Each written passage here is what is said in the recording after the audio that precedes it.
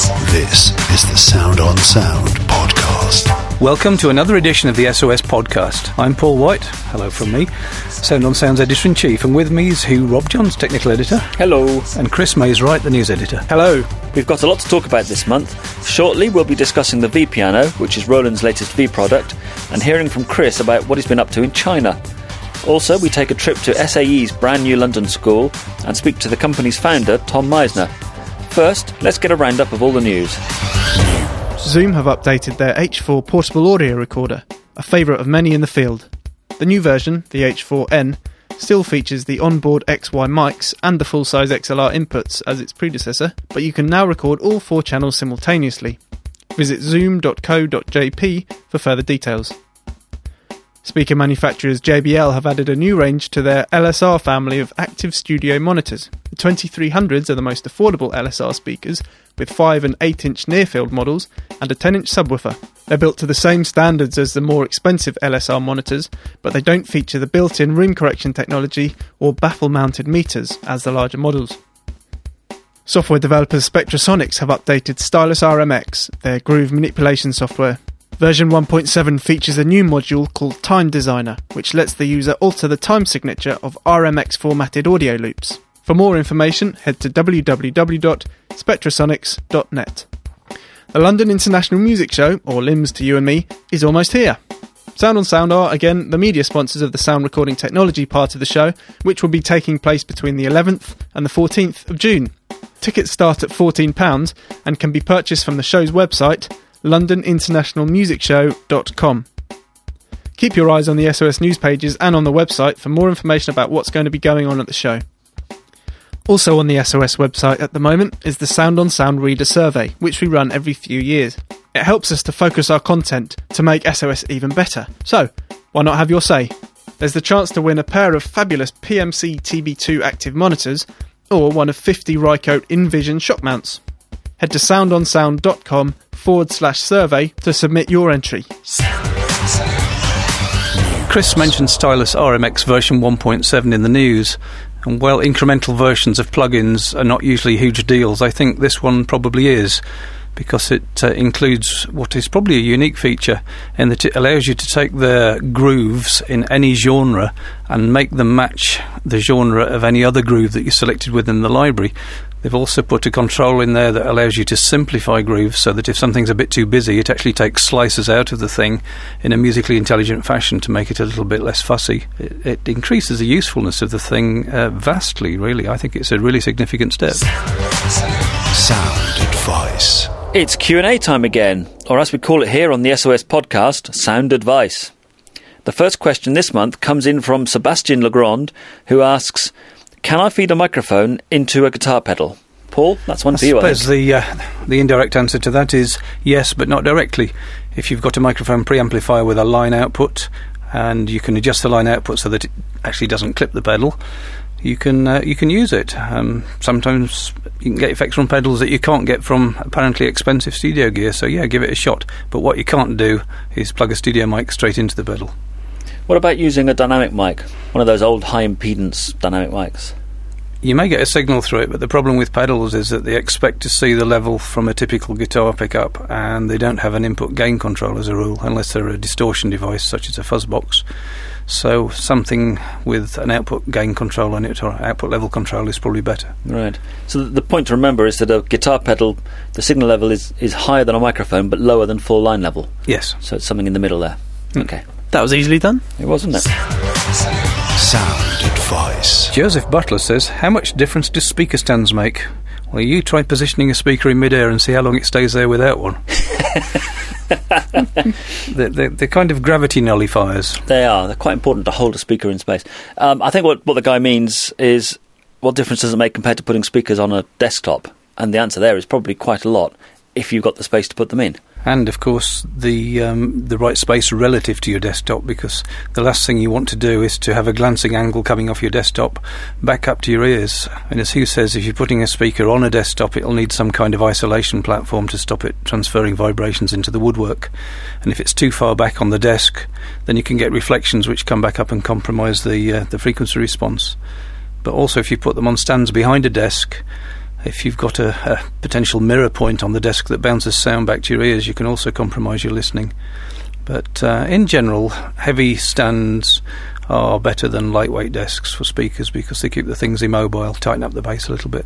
Yeah, the problem with putting a speaker on a desk is that all those vibrations get into the desk and the whole thing rattles, I think. Yeah. So if you've got the space and you put speakers on a decent, sturdy metal stand behind the desk, you just got better clarity. The speakers are more firmly held in space, and the whole thing just generally sounds better.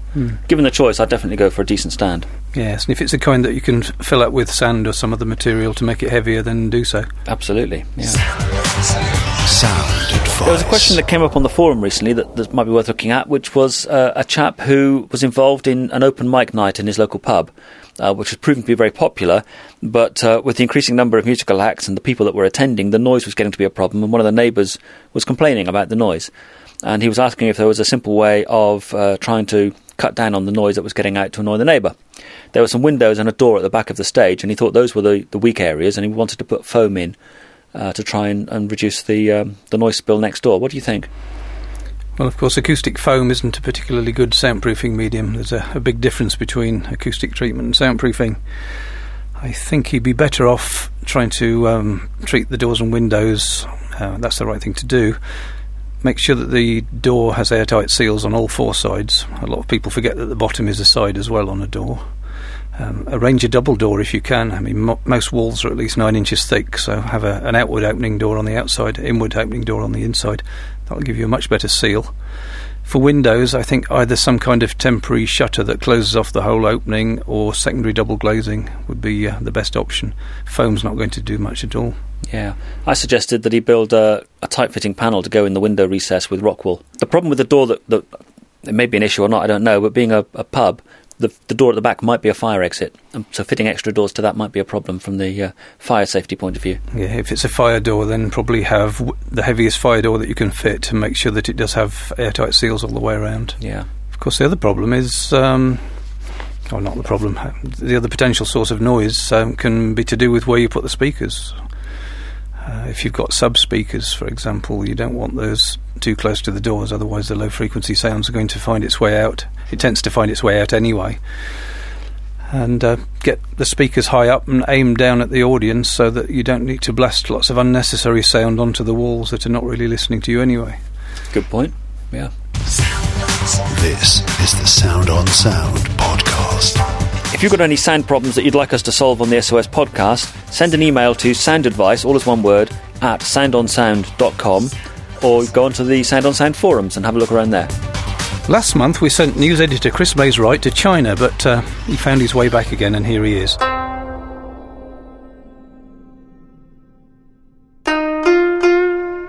China, the land of dynasties, the Great Wall, and the Beringer factory, which was my destination in February. I was invited by the German company, along with 80 other visitors, to see what they called Beringer City, a huge factory and accommodation complex where the 2,800 employees of Beringer's Chinese manufacturing partner, Eurotech Electronics, live and work. Speakers sounds good. And following by the Melissa test to ensure that the performance of the speaker is well respected according to our requirements. Founder Uli Beringer and company CEO Michael Deeb showed us around the factory personally, and they even took us through the R&D department, although we were asked not to film or record in there. Would you like to follow me, please? If you don't mind not taking pictures, I would really appreciate it. Thank you. So here is the configuration group, everything to do with documentation, engineering approval forms that's happening. I was intrigued by lots of things in R&D, and no doubt you'll be seeing much of it being released in the coming months. I asked Michael to tell me why the tour was organised and also about the future plans for Beringer. Beringer is about the people behind Beringer, and that's a culture. It's not just about streamlining technology, integrating supply chains and efficiency. All that is part of the business. That's the easy part. The hard part is the culture that you saw when you walked around here, and it's very different to impart to anybody except if you can come and have a look at it yourself. So what are your plans for this year and the future? Okay, we'll continue. I mean, our commitment has always been the same. We want to provide cost-effective, or let's call it affordable products to the masses. This we will not ignore. We will continue to support. But there is a major shift in the culture of the company and what you'll see from us. We have built 2 brand new R&D centers with a very simple mandate. Don't tell me how to do it better. Tell me what nobody else has done.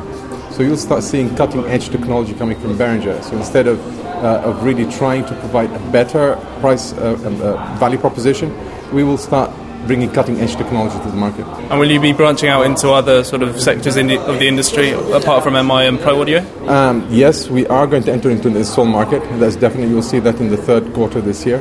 We are entering into the lifestyle market, and really because the demarcation lines have vanished between those two areas, so we're leveraging our competencies to enter into those markets. And what about the guitar brands? You will definitely see different sub-brands or different technology being launched in that manner. Vigara has been tremendously successful, and we will be launching others. After the tour, we were invited to the 7th anniversary celebration of Eurotech Electronics, where nearly 3,000 people were massed to enjoy traditional Chinese entertainment and some not so traditional.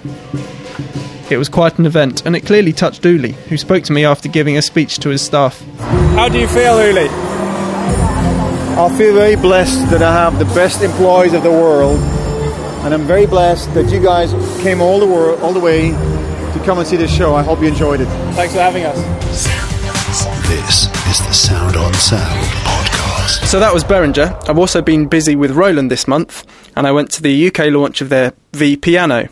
I asked Sean Montgomery what it is, what does it do, and how does it do it? The V Piano is brand new technology, so it's not so much a product, it's actually a technology. The crucial thing about V Piano is it's not sampled. There are no samples whatsoever.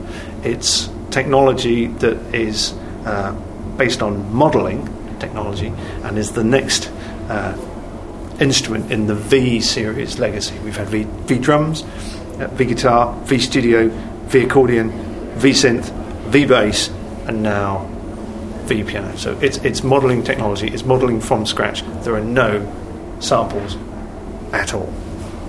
Right. So what does this mean in practice then? Well, firstly, we have individual control of all of the component parts that make up a piano sound. So that's the strings, the case, the soundboard, and we can independently control those. And crucially, and this is the crucial bit, we can control the interaction of those parts and how they work with each other. So if, for example, then you changed, say, some of the resonance, that on an acoustic piano has ramifications for all the other component parts, and that's what we're modelling, as opposed to a digital piano where, yes, you can increase a particular parameter, but that's all you're doing. It's not affecting all of the other parameters. That's the crucial difference. And in terms of from a piano player, what it means you can do is not only model pianos from the past or pianos that are around today, it also means you can create sounds of the future. This is the Sound on Sound podcast. Paul, I think you've been down to Swansea, to Roland's HQ down there to see this thing. What did you think of it? I know you're not a pianist, but what did you think of the sound? I was very pleasantly surprised. I mean, it sounded very much like a good acoustic piano. There were no seams or transitions between samples or velocities, no audible loop points. The notes just decayed forever, until they were gone. And of course, you can morph all the parameters with modelling. You don't have to switch between one set of samples and another. So the thing's very, very flexible. And it's quite expensive at the moment. I think it's around the £5,000 mark. But of course there'll be lower cost spin-offs at some point in the future. So it's a technology that Roland are bound to, as they say in the trade, leverage off of the back of. Sure, and this is obviously the flagship product, so it's going to be an expensive model, I guess. What's the advantage of modelling compared to sampling then? I think the points I made before, that with sampling it's a snapshot of something that happens one time and you can perhaps change the duration of it and you can EQ it, but essentially it's that one sound. With modelling, you can change the parameters seamlessly. You don't have to switch between sample sets when you're playing loud and quiet. Not only that, there are things that you can model more accurately, which you can't actually do with samples, which are the things like the sympathetic resonances between the strings in the piano, and the way that the crossover strings couple in a grand piano, which you can adjust in this thing. You can actually hear that metallic overtone creeping in as you turn up the control that deals with that. So you can alter just about everything: the length of the case, the hardness of the hammer, the number of strings per note, the length of the strings, whether they're made of copper, brass, depleted uranium, cryogenically cooled chocolate, whatever. Fascinating. This is the Sound on Sound podcast. Another company on Chris's hit list this month, we've sent him far and wide as you can tell, is the School of Audio Engineering, or SAE as we know it, and they've just opened a new facility in London. They've relocated from their old premises to a much bigger, much more impressive new place, and that follows the unveiling of a massive new Oxford HQ which they did last year. So Chris went along to the opening party in London and had a chat to Tom Meisner, the SAE founder. The London facility is the newest one in Europe now, until I build the next one, which is Istanbul. This new one is purpose-designed building. I bought a completely shell building, concrete floors and nothing else, designed the whole place, and what we have here is 13 studios, 4 additional video editing rooms, and we also have a whole bunch of outside studios, like headphone studios, what I call headphone studios.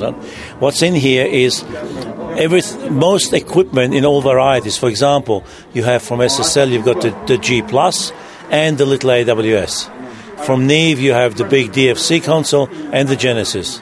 From Yamaha, you have the O2R and the little O1V. Tascam, you've got the big console. There's also, to give students a perspective, there's a TL audio console. From Digi, you have the Icon and the Control 24. So the idea is for a student to be exposed to as many consoles as possible within the one facility. So something for everyone, really. Correct, something for everyone, and it's been acoustically designed to be totally professional studio. It's not sort of, as you can see, not put together quickly. And it's a major investment, and it's a long-term investment rather than sort of build a quick one-room studio. And it's only for students, obviously. So you have the audio side of things. What else have you got going on under this roof? You have complete video editing studios with HD facilities for video. You have all camera setups, various professional cameras, and you then have a green screen shooting room downstairs, and you have complete camera kits, so the students can do a location shoot, come here, edit it, and then put the sound onto it. Excellent. Thank you very much, Tom. Okay, thank you. Yeah, it was very interesting going to the newest facility from what is the largest audio school in the world. They've got an incredible amount of very high-spec equipment, and we're in a strange situation now that the education establishments have all the nice gear, and there are fewer and fewer studios, and they can't boast such impressive kit lists. Discuss.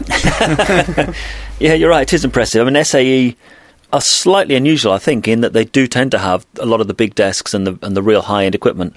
Not all colleges are as affluent and can afford quite such nice gear. But yeah, you're right. It is an issue that some of the training establishments these days do seem to have better equipment than a lot of the working studios, which is a bit of a turnaround, really, isn't it? A lot of people wonder whether we should be educating quite so many people in music technology with so few jobs around, but actually there are quite a lot of transferable skills in there.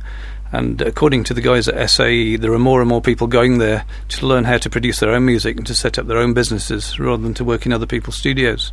So it is still quite a diverse and energetic marketplace, I think. It's true, and the thing that's not entirely obvious, certainly I wasn't that aware of it, is that the SAE doesn't just do studio console type courses, studio production courses. They're expanding into other areas as well. They do a lot of film and TV training as well now, for example.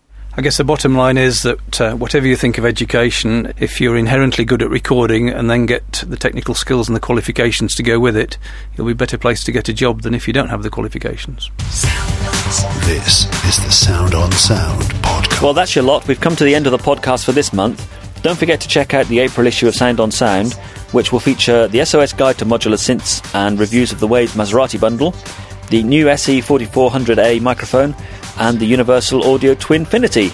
See you next time.